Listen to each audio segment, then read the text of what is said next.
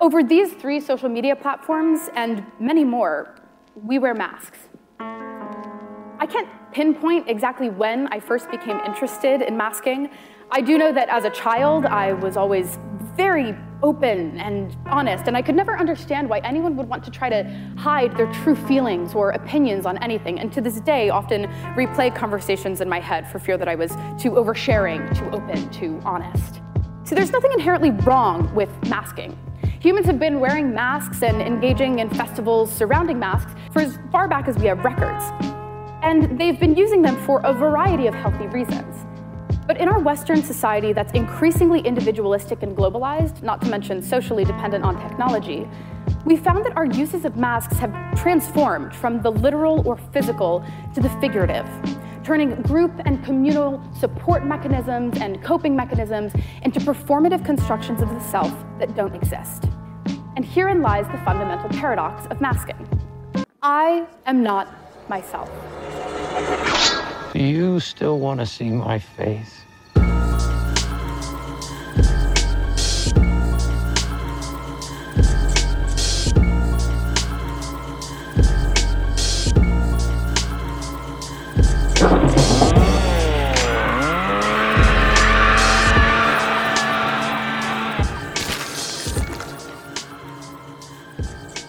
Welcome to Speak All Evil, the podcast you were warned about. I'm Trent here with Kevin, Kat, and Dave. Hey, guys. Hello. Hi. This week, Mask Up, talking about masks with movies, or we're talking about movies with masks. One of them. One or the other. Pretty wide open field. Kind of a gimme week for me and Kat. I wanted to take the opportunity to talk about the movie Haunt from 2019, written and directed by the team of Scott Beck and Brian Woods, who wrote the original screenplay for A Quiet Place, and then later co-wrote it some more with John Krasinski, who, of course, directed and starred in that movie. That led to them being able to make this movie Haunt, which they had already written, had a very brief theatrical run in 2019, and then Shudder snapped this up for the exclusive. It's still a Shudder exclusive, although you can rent it on any of the major rental platforms. It's just that Shudder has the membership streaming exclusive. So it's still pretty easy to see if you want. This is a very basic setup. It's about 6 college kids on Halloween night. They're out and about. They're hitting the clubs. They're partying. They're drinking vodka with spiders in it. They're doing shots. They got costumes. And they decide toward the end of the evening on a whim to check out what is billed as an extreme haunted house. This haunted house is so extreme, you have to sign a liability waiver, and of course you have to give up your phone, put all your phones in a little lockbox before you go into this haunted house. So you can imagine where things go from there. I love this one. Is to me, Haunt is a meat and potatoes, straight up, straight played, pseudo slasher, slice 'em, dice 'em, no messing around, gets right to what you want.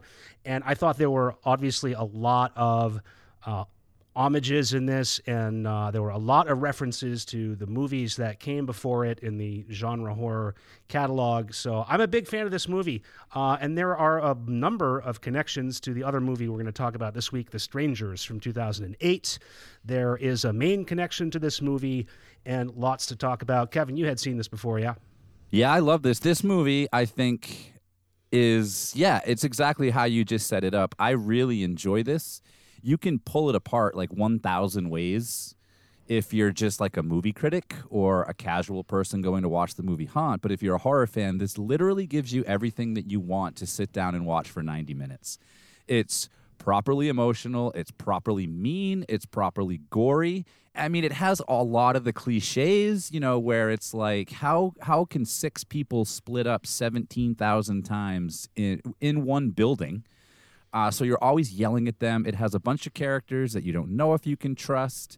And like you said, Trent, like signing the waiver with your home address and then giving your phone up, at least one of those 6 characters would have shoved their cell phone down their pants and said, I don't have a phone.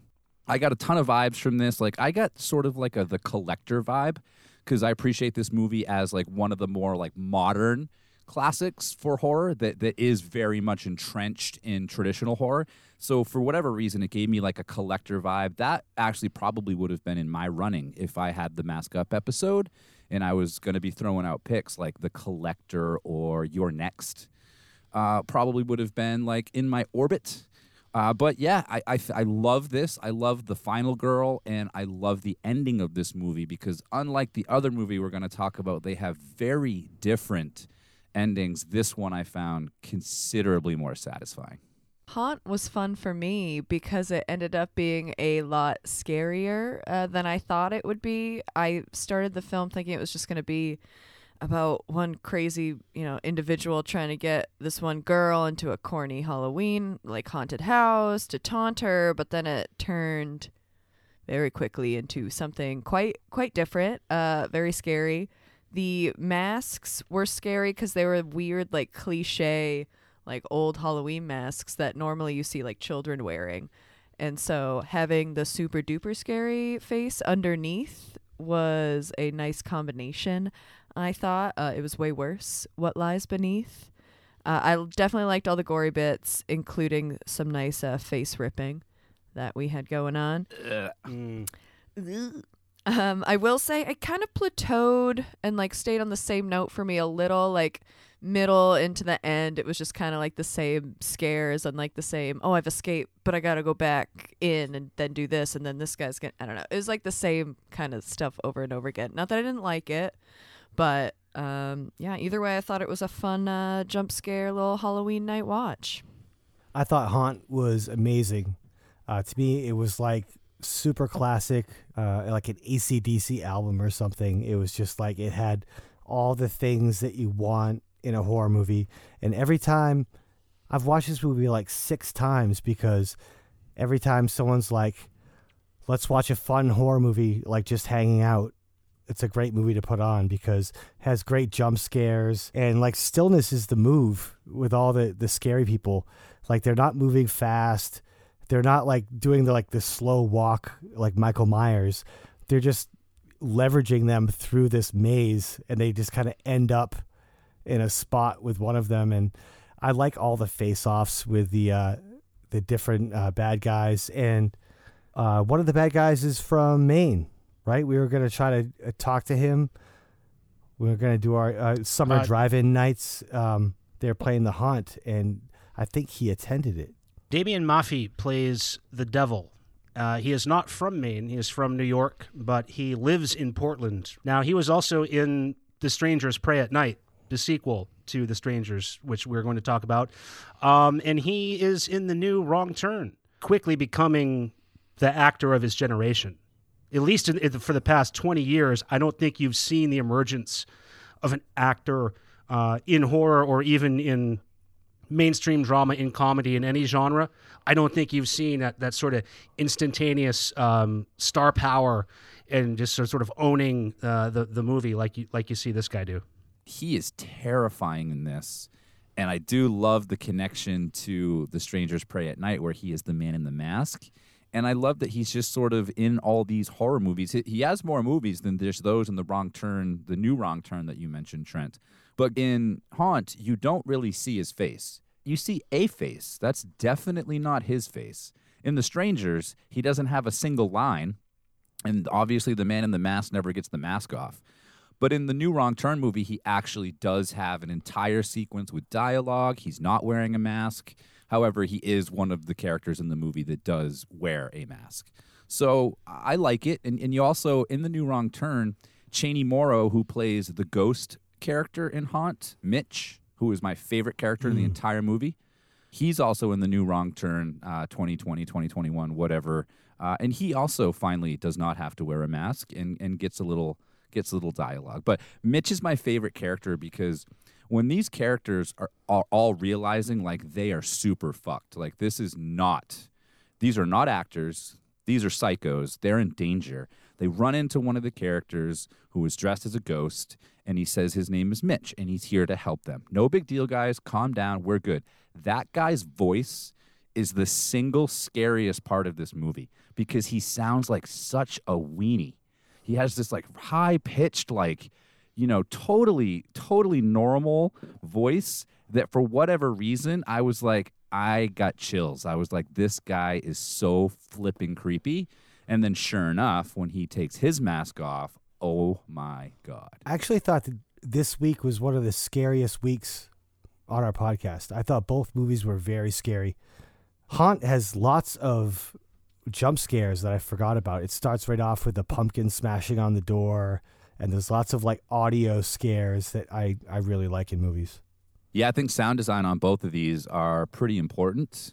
And I think, Trent, you had pointed out that I think when we were talking this week, both of the movies that we're talking about tonight were scored by the same people, this duo called Tom and Andy. And that's obviously Kat and Dave aren't, or you and Kat aren't out there making picks based on who scored them. But I thought, what an interesting coincidence that both movies that you guys pick have the same people scoring them. And knowing that, going in and watching them, I listened very, very intently for the scores. They're both fantastic. But like Dave said, the jump scares sometimes weren't even necessarily visual. They were audio. And for me, Haunt was a little more even. And we'll talk about it a little bit later in The Strangers. The Strangers actually started to like stress me out with their sound design. It was pummeling at times. It's an important part of horror movies. One of the main similarities I thought between Haunt and The Strangers is they both use the like drugstore masks, like the totally nondescript. Haunt is filled, I counted like 8 or 9 different, like there's the clown, there's the witch, there's the devil, there's the sort of ghost face kind of guy. There's like a skeleton and a vampire. They're all like, if you went to Walgreens at the last minute, on Halloween night and you just needed a $2 plastic mask. They're all kind of wearing those, which makes it, I don't know, something like their faces underneath the masks in a Haunt are much scarier than the actual mask. It's kind of a weird thing because they're part of some kind of like, I don't know, what do you call that when you mutilate your face and you put metal in there and tattoos all over it? Drugs. Is that called something? No, it's called Called a rough childhood. But they belong to some club where they Body modification. Yeah, body modifications. That's what I'm going for. Yeah, like they're all turning into lizards and stuff like that. Yeah, you don't see that in horror movies very often. But other than that, no, you see it. Yeah. Other than that, I thought that the everything about this movie sounded like something I wouldn't like. It just seemed too basic. The premise, like if you explain this to me, I wouldn't think I would like it, but I really loved it because it was so basic, but it was so well executed. I mean, it's a Halloween movie about a bunch of college kids going to a haunted attraction. That's not exactly an original premise. This is coming out when you had Hellfest, Bloodfest, The Houses That October Built, Hell House LLC. Those are like all recent haunted attraction movies. And then throw in there's an escape room element to this. So think about all the movies that have been coming out recently with escape room themes. Yeah, that's why I liked it. It's like akin to Train to Busan. It's like a revolutionary, basic zombie movie that in a genre that's oversaturated stands out. You have right at the beginning of the movie, you have, as we just saw in Grabbers, you have another introduction scene where the character is watching the original Night of the Living Dead on TV. So right away, you're getting those Easter eggs. It's sort of like it's not just a tribute, but sort of a statement of intent. Like, this is a horror movie. Here you go. Buckle up. Straight up. I do want to draw attention to one of my favorite lines I've heard in a horror film in a while, which was, "Get the fuck out of my safe space, bro." Evan is probably like the most physically vulnerable of the whole group, and when the guy comes at him with the chainsaw, all he can think is about safe space, bro. It's haunted out. Yeah, it's a good cast, Dave. You just mentioned Laura McLean, who played Bailey. Did your daughter ever watch any of the Disney Channel shows when she was younger? Yep. Ant Farm? Oh, that's what she's from?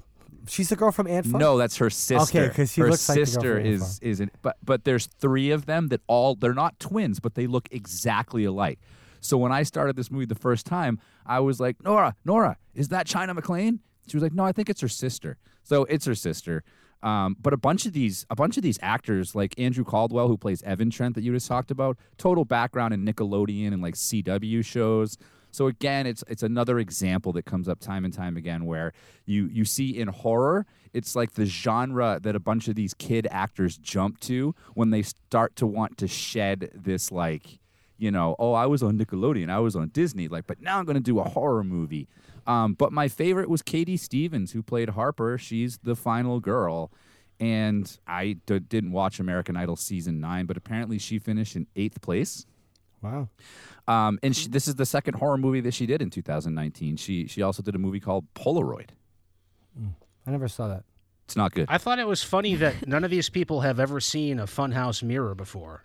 Like they go into the funhouse mirror room and they're like, "Whoa, you guys, whoa, it's the coolest thing ever. This mirror is so messed up. What's going on?" It's like in 2019. You never seen a funhouse mirror before? Yeah, they can't believe it. So they're thrown off right away. I did think I thought that the funhouse kind of was great in some ways because I liked this. It's so big that you never know where they are, and there's all these different paths and tunnels and different rooms and things that you never know if they're any closer to getting out. And even when the tables start to turn and they realize that they're probably going to be killed and they start fighting back, you don't really know if they're getting anywhere. Every time they defeat a boss of some room or whatever, it's you don't know if they're any closer to the end or if they're still deep in the bowels. And it's kind of hinted at least, or shown sometimes, that there's cameras everywhere. But I did think that there were points where, like Kat said, it got a little bit repetitive. They keep going back and forth. Oh, no, go back to the tunnel. No, go forward to the tunnel again. No, got to go back to that other room. And it's there's another guy in a mask. Got a dispatch of him. Two pitchfork deaths in this. Props. Ooh, and can we talk about that glue trap for a second? That whole room, I wanted to spend brutal way more time in that room because it had knives hanging. It had boards on the floor with nails sticking up. It had glue. This room took a lot of fucking time, and they spent 1 minute in it. Have you guys ever eaten at Cracker Barrel? Yeah, a couple Next times. time One you time. eat there, One time. look up, because on the ceiling, dangled from string or fishing wire, are saws and blades and all these weird, blunt, rusty instruments all over the ceiling. It reminds me of this movie. No. There's a great reverse Shining scene in this where instead of, and we're going to see another one or talk about another one in The Strangers, but this has the Shining scene, but it's reversed where all of a sudden the door starts getting smashed in, but it's the good guy trying to get in instead of the bad guy, or it's the good guy, he's trying to get out. So it kind of reverses it, but it's the same effect when Nate starts taking the door apart. Another sort of Shining element, you have the backwards message on the wall in the escape room. By the time Harper has made it to the escape room, you have sort of these red rum messages that are written backwards. I feel like Harper in that situation should be able to read backwards a little bit better than she does. I don't think you need to go find a compact mirror somewhere to read it's in the doll. It just, it's all it says is, dolls see all. I think you can read that, Harper. Your life is on the line here. You don't need the mirror for this. But she hasn't found her strength yet, Trent. There's still so much doubt and past trauma that she's digesting. I could have done without that whole part. You have the near rescue in this. There's kind of the extended near rescue, Kevin, you alluded to. I always like that. I always like the scene where you think maybe, you've gotten somewhere, but no, you really haven't at all. And there's sort of almost like a fake out ending in this. I thought it was, I at least thought it was over at one point, and then there's almost sort of an epilogue, kind of how it feels anyway. The way the ending unfolds, I found that unexpected. I love that part. That's my favorite part. And we were kind of texting, and you were sort of like, "What the hell are you talking about?" But I think that gives Harper her own twist as a final girl. So the sort of fake out ending you're talking about kind of reminded me of A Nightmare on Elm Street. The ending to the original Nightmare on Elm Street, and then you sort of get snapped back and you have this really badass ending that I really enjoyed. And another thing that I loved about this movie is you mentioned Nathan, Trent, and he's played by Will Britton. He's a jock. Yep, he's the jock. I like the fact that they largely leave romance out of this movie. And it's basically any relationship they talk about is abusive. And they very easily could have devolved into a classic, teen or college age horror movie where they turn the heat up with Harper and Nathan. And they don't. I legitimately appreciate the fact that I stayed more emotionally connected to those characters because they didn't try to shove that down my throat, or they didn't try to materialize romance in a situation where clearly there would be none. I wouldn't have minded the little more romance, you're just stuck in the haunted house. Yeah, emotions are running high, it's one of those high stress situation. But I guess they're more concerned with their lives at that point. Thank you. I mean, I know when I'm in high stress situations, I personally just take my shirt off, so I don't know what they were doing. They're just pulling out compact mirrors. Hers doesn't even get wet. You don't even have nothing. No sweat. No abs. I didn't see any abs. This at all. No abs. That was my only complaint. Another thing I wanted to ask you guys about, and this comes up a lot, I think, in horror movies, particularly slashers like this. And I know this time you have a gang of slashers and not just a Michael Myers, which, by the way, I do love the clown mask in this and how much it reminded me of the young Michael Myers in the original Halloween. What do we think about the fact that there is absolutely no backstory for the antagonists in this?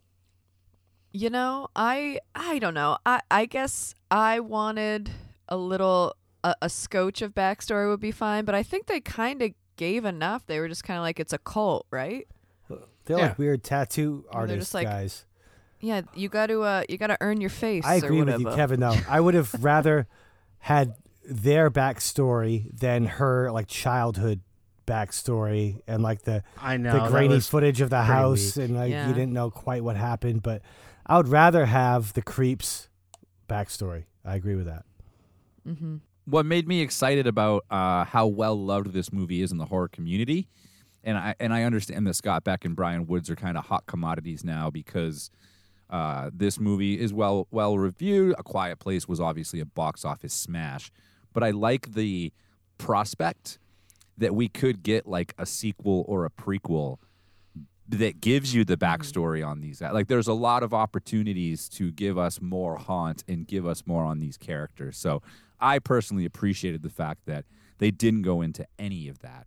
Also, I meant to mention the actor that plays the devil who lives here in Portland, Damian Maffei. There's a change.org petition circulating right now where you can sign and get him considered for the lead role in the remake of Silent Night, Deadly Night that is in motion right now, slated for 2022. The original production crew, I think the original director as well, but at least the original producers are on board with remaking the first Silent Night, Deadly Night.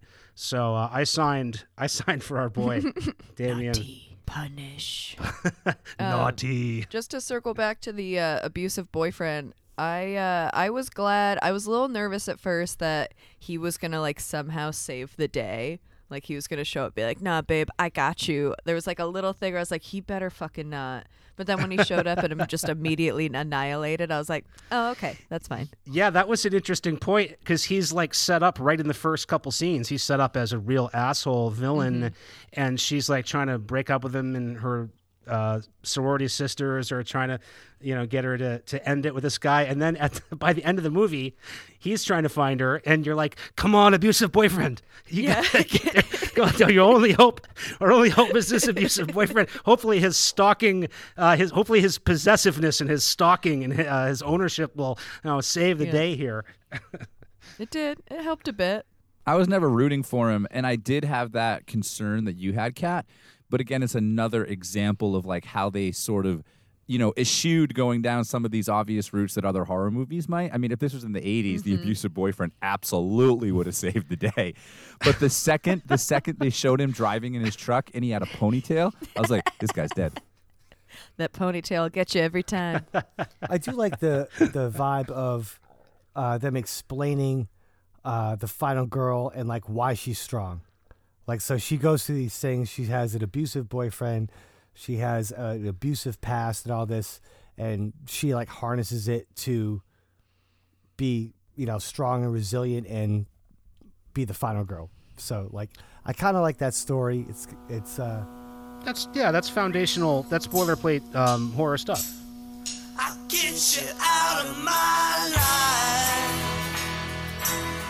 If it's the last thing I do,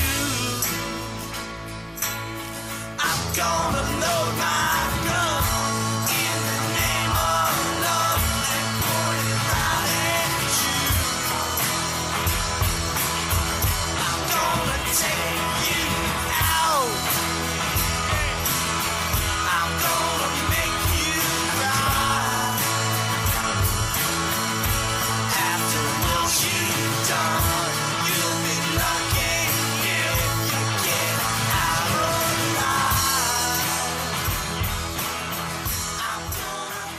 This week, Kat's pick was Brian Bertino's 2008 film The Strangers, which is allegedly based on true events.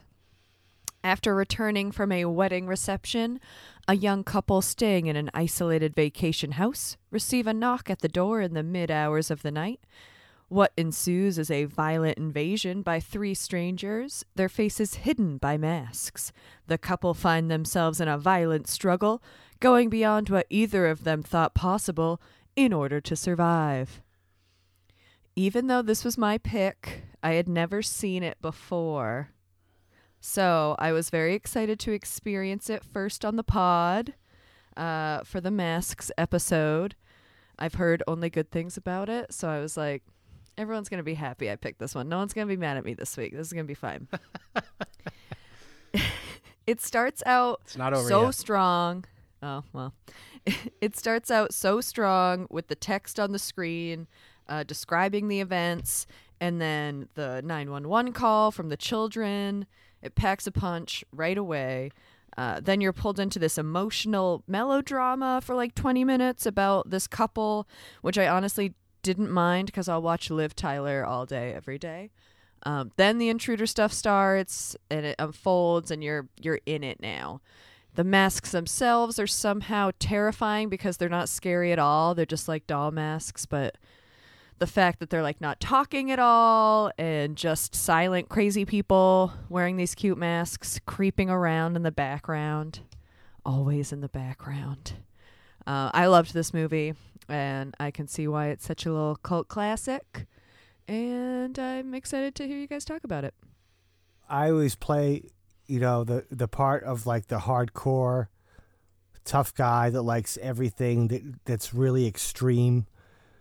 But when I was in the movie theater watching this movie for the first time, I literally wanted to get up and leave because I had so much anxiety, and it was so realistic and so blunt and brutal. I really, really love this movie, and I'm really scared by this movie. It's weird that maybe just because the home invasion thing is something that's so real to me, and I'm afraid of that, but I thought this movie was great. I like that the masks that they wear aren't ones that like obstruct your peripheral that much. Sometimes you'll have a killer in a movie that's wearing a mask that's just like, this guy, you just sneak up from the side and he's never going to see you.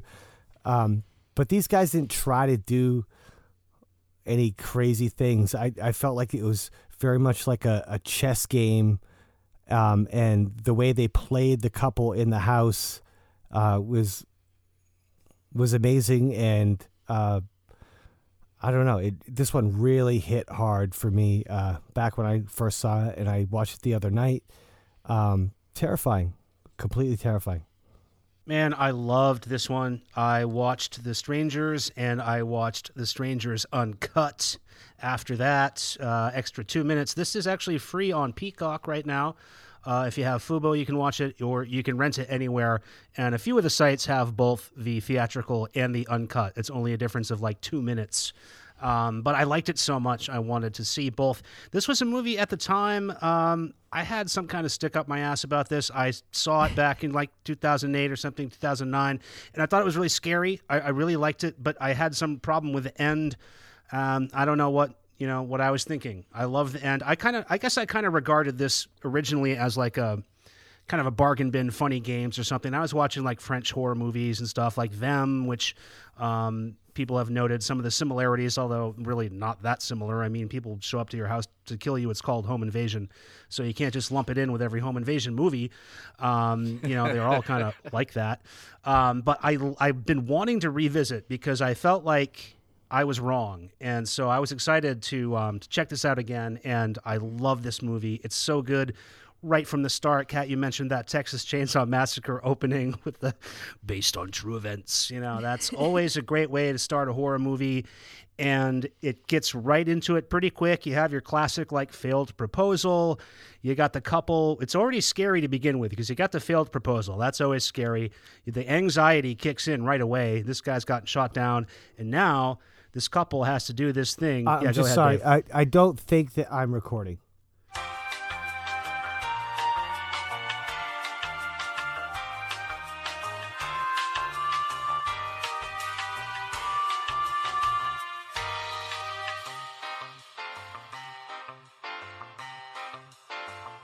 What did I say? Oh yeah. So you have the horror of the failed proposal puts you on edge right away. But the other thing that this movie does immediately that sets up a lot of anxiety before any masked assailants show up or anything scary really happens, the scariest thing is when like you're breaking up with someone, or there's some big conflict, the relationship might be over, but in the meantime, you're still at this like cabin that you rented or whatever. You're at the camp, you're at the uncle's camp or the family beach house or something, wherever you are at the hotel. You're on this trip, but now things have gone totally sour and you're both just stuck there, and you're just sitting there at a table, like people are crying and there's not really much to say, and you're like, oh, you're beautiful, and you're like getting the ice cream out, and like, I don't know, this is like the hell, just the most anxious like hell type of situation. Like, what are you supposed to do? And then you're like, oh, might as well have sex again, I don't know, whatever, and so they get to that part, but then the sex is interrupted by the knock at the door. And I thought that's so terrifying. It's like one of my greatest fears is being alone someplace secluded, and then you hear a knock at the door and you look and it's 4 a.m. and nothing good can come from there. So I loved the setup, really puts you on edge immediately. Kevin, I'm sure you have always been a big fan of this movie, I would guess. This came out in 2008. I could not see it in theaters because we were anxiously awaiting the birth of our daughter. So the first time I watched this was renting it at home on a night when my wife went out to get the hell away from our baby, which she needed to do. And it was a movie that I picked to rent and watch with all the lights turned off after the baby was asleep. And I'm going to sit here with like a couple glasses of wine and I'm going to watch The Strangers. So I'm a new dad, obviously sleep deprived, obviously vulnerable, in a house in the middle of the night, no lights on. Like Dave, who was in a theater and wanted to leave, I had to stop this movie and turn all the lights on and pause it and like go outside on my deck to like smoke a cigarette and be like, I'm fucking terrified. And since then I've rewatched it and it hasn't been as scary. So I think it was really like where I was when I watched it the first time, that I was primed to be screwed up by this movie. I was primed to be affected by it. But going back and watching it a few times leading up to this episode and really trying to put myself back in that situation, it's a really scary movie. I obviously never read reviews of this. It's a pretty poorly reviewed movie. But I think what Brian Bertino did, and this is his writing and directorial debut, I think it's great. I really like it. And like we just talked about in Haunt, where I personally would love to know more about the antagonists, one of the best parts of The Strangers is they kind of sort of give you clues as to who the antagonist might be. But one of the scariest parts of it is that you have no idea. And I would never... If a Stranger sequel ever came out that dug into the past of the antagonist, like a la Rob Zombie's Halloween or something, I'd be pissed. One of the scariest things about this movie to me is the fact that like you don't know who these people are, why they've decided to do this, how they figured it out. And in fact, one of the things that I think sort of made some of the critics frustrated with this is like clearly these people aren't as organized as the movie plays out.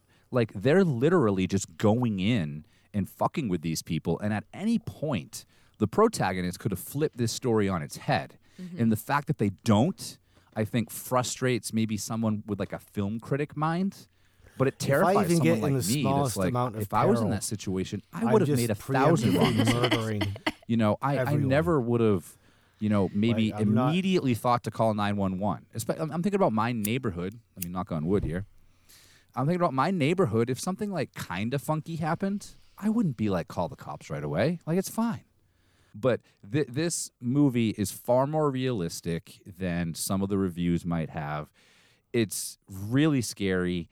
I love it. I fell back in love with it. I've always loved it, but I fell back in love with it from a standpoint of how scared it made me. as far as horror movie protagonists go, they're pretty stupid. I mean, there isn't, but I kind of liked that because in the moment, you don't want something to be like, you're not thinking that there's 3 masked killers outside. You're thinking like, all right, some girl knocked the door.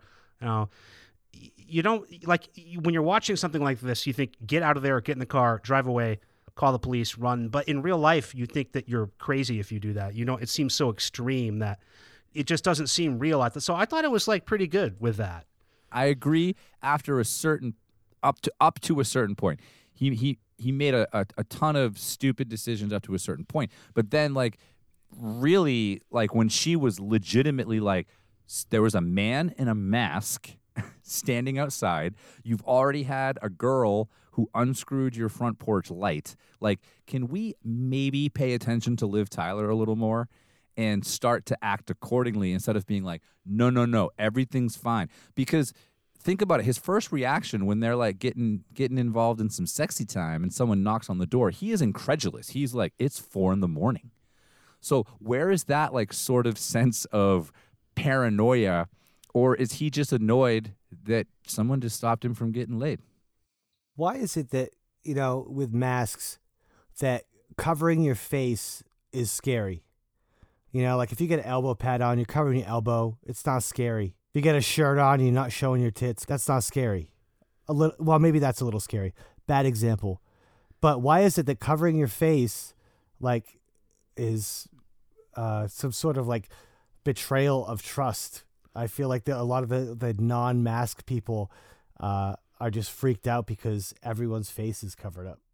I was thinking about that too, and I think that what's even scarier is if they don't have a mask, or if they have a mask and they take it off. What you don't want to see is the face, because if you see the face, you're dead. If the mask, you think, well, hey, I don't know who you are. Maybe you can bargain later on. I couldn't pick you out of a lineup. If you just let me go now, what would I tell people? A clown, tried to kill me? You can still get out of this, but once you've seen the real face, it's over. Yeah, one of I think the scariest part for me was when they showed, you could see the dude's eyes underneath his mask before he took it off in the daytime. And he's just got these dead, icy blue fucking eyes. And in that moment, I was like, oh, fuck. He's not letting him go anywhere. That's one of the scariest things of this movie is the ending, is when they take their masks off. And originally, what they filmed was they showed the faces of the three strangers. What? And the strangers would then proceed to walk around and fiddle around the camp more, and then change their clothes into Liv Tyler and Scott Speedman's clothes. And then eventually they decided, no, it's way more terrifying if you show them pulling their masks off, but you still never see their face. And just like what you said, that to me was one of the scariest parts of it. And we've talked about Texas Chainsaw Massacre and how, that's, daytime horror trend. You bring it up a lot. A lot of Texas Chainsaws in the daytime. I love watching a movie in the daytime being scared. At this point in the movie, it is broad daylight. It's morning daylight. And they take the masks off, and you see the realization in Kristen and James, our main characters. You see the realization that, holy shit, they just showed us our faces because there's no way we're getting out of this. That was the scariest part to me, when it's morning and they're showing the exterior shots of the house in the broad daylight, and it's not over.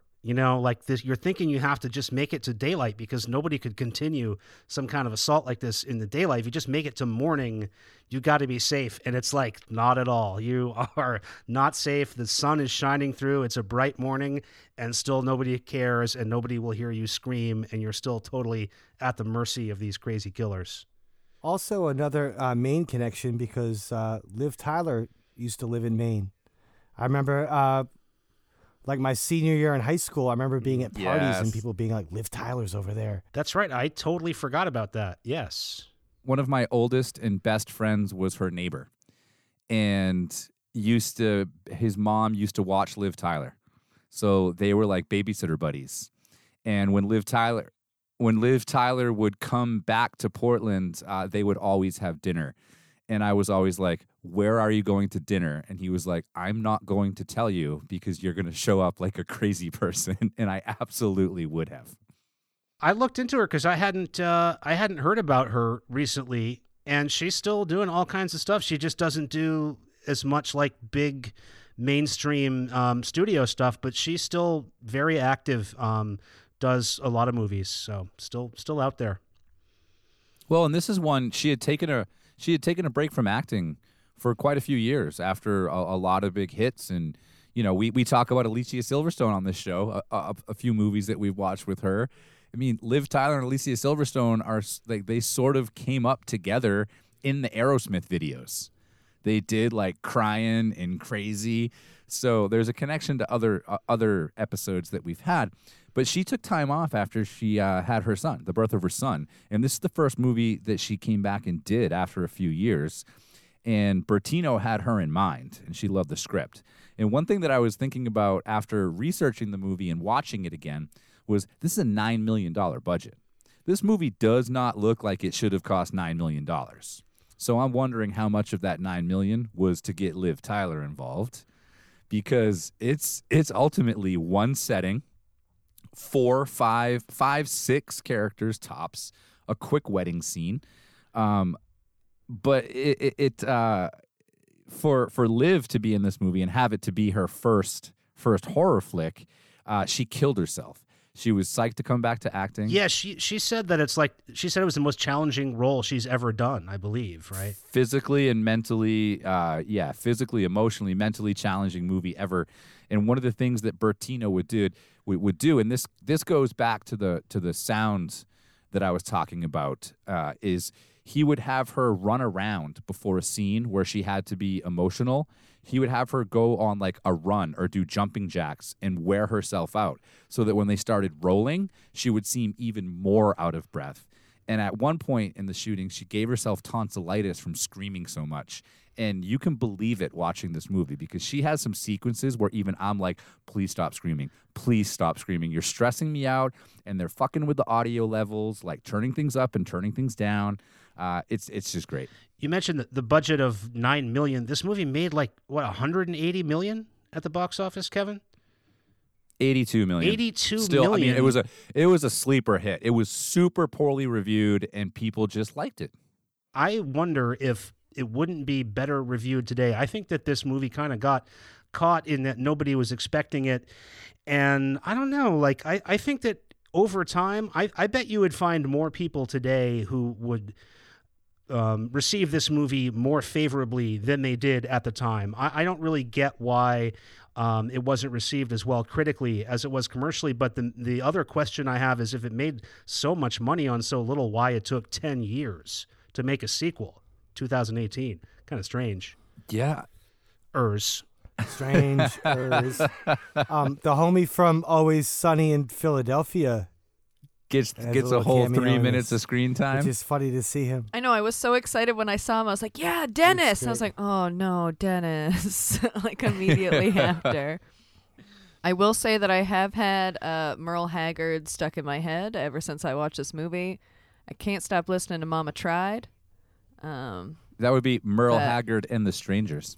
You got some Wilco and Billy Bragg in this. And I loved that in 2008, I thought this was very forward-leaning to take care of the cell phones. Back in 2008, a lot of movies were still pretending that cell phones didn't exist, trying to ignore the cell phones. And even today, I think a lot of movies, the one thing they haven't figured out sometimes how to do is deal with the cell phones, because if you really portrayed cell phone use the way it is, like, your movie would be terrible, because it would just be people looking at their phones all the time. Yeah, you got to get around that somehow.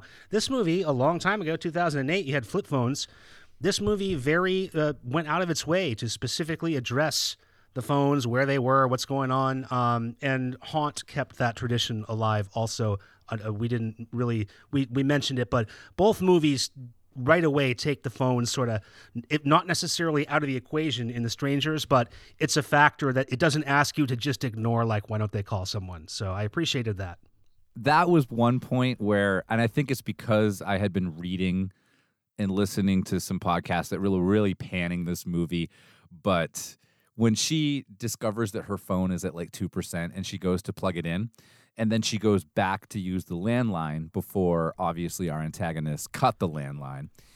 Like at that point, like your phone would be at like 5%. You'd have enough to make a 911 call. And then when he gets back from the store because she ran out of butts and she needs some butts. So he went to get her some butts and he comes back and he's like, oh shit, I got to go back out to the car. I left my cell phone there. I'm like, motherfuckers, like you're really, really testing my patience right now. Well, in 2008, you might though, you know? Yeah. Yeah, the early days of the cell phone, you didn't have it on you all the time like you do now. Because you weren't scrolling Instagram and Twitter and everything. You know, it would take you like 5 minutes to check a baseball score or something. You didn't necessarily, you know, you might have just left it for tomorrow. True. Fair enough. Fair enough. And not having the phone charged was a vibe back then, too. Yeah, the only place that I would ding this movie, really, as far as the aesthetic, they give you this great 70s aesthetic, and it reminded me very much of, like, the true crime serial killer stuff. You know, this was, Bertino has said that he based this largely on the book Helter Skelter and the Manson murders, and he wanted to do a perspective that was just from the victim, because he was kind of saying, you know, we know all these things about the Manson murderers and we pore over them over the decades and we get all into the true crime, but, you know, the victim at the time doesn't know any of these things, and sort of what would it be like in that position where none of this means anything to you. You're trying to figure it out. It's all totally random. So I really liked that 70s, 80s vibe. It really made me think of that, like, BTK, suburban, weirdo, daylight type of killer. But the one thing that kind of took a little bit of that edge off was the bootcut jeans. Thank you. Well, I mean, I love the set. And actually, now that I'm thinking about the budget, $9 million, all of the exterior shots were done at an actual farmhouse, like in the middle of nowhere. The interior wasn't a house. That was actually a soundstage they built to shoot the movie in. So that might have taken a bit. And I do remember Bertino talking about how he had a very specific look that he wanted to have. It's taking place, I think, in like 2006, but he did want it to look like it was the 70s. And when I read that, I felt like Liv Tyler's smoking is almost like another set design thing that you do, because a movie in like now, you wouldn't have your main female character be a smoker at all. Yet she's ripping Marb Lights like they're going out of style. But I loved the house. I loved the setting. I loved how confusing it kind of was. I mean, we've talked about a bunch of movies where you're sort of confused about what the time frame is. I liked that juxtaposition of this old 70s setting, but there are cell phones, so you know that it's at least semi-modern day. And Liv Tyler, right from the get-go, is like a nervous person.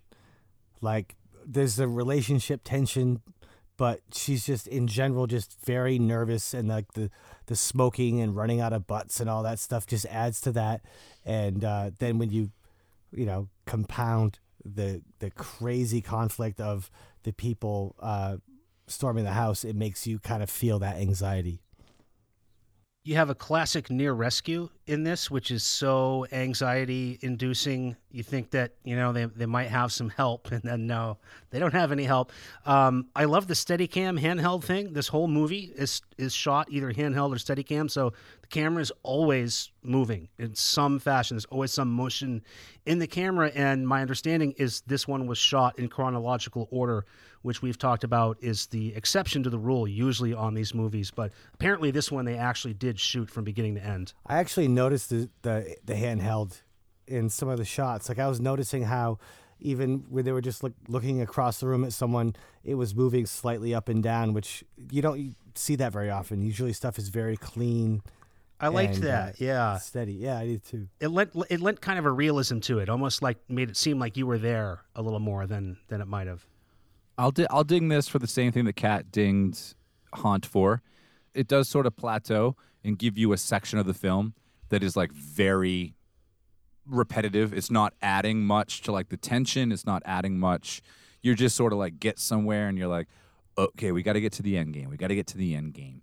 I think that the near rescue that you're talking about, Trent, and the It's Always Sunny in Philadelphia moment, I think that breaks it up a little bit. But I think the barn scene is like, we got to get this to 85 minutes, people. So I think the barn scene is sort of like. I thought it was. It's 85 minutes. I thought it was high and tight, man. I didn't. There's actually a couple of deleted scenes you can watch on YouTube, and I don't know why they deleted them. Other than I feel like they were so committed to keeping this as tight as possible. Well, I like the fact that it takes place overnight and it goes to the morning, because there is that section of an overnight that is kind of just like a waiting game. Right. You know, it's like 4 or 5 in the morning and it's about to be the next day. So I have a few songs in my catalog that I have made after horror movies, and this is one of them. The first Army's record radio song called The Strangers. And that was inspired by this movie? Well, not really. You have Martyrs, too. Yeah, exactly.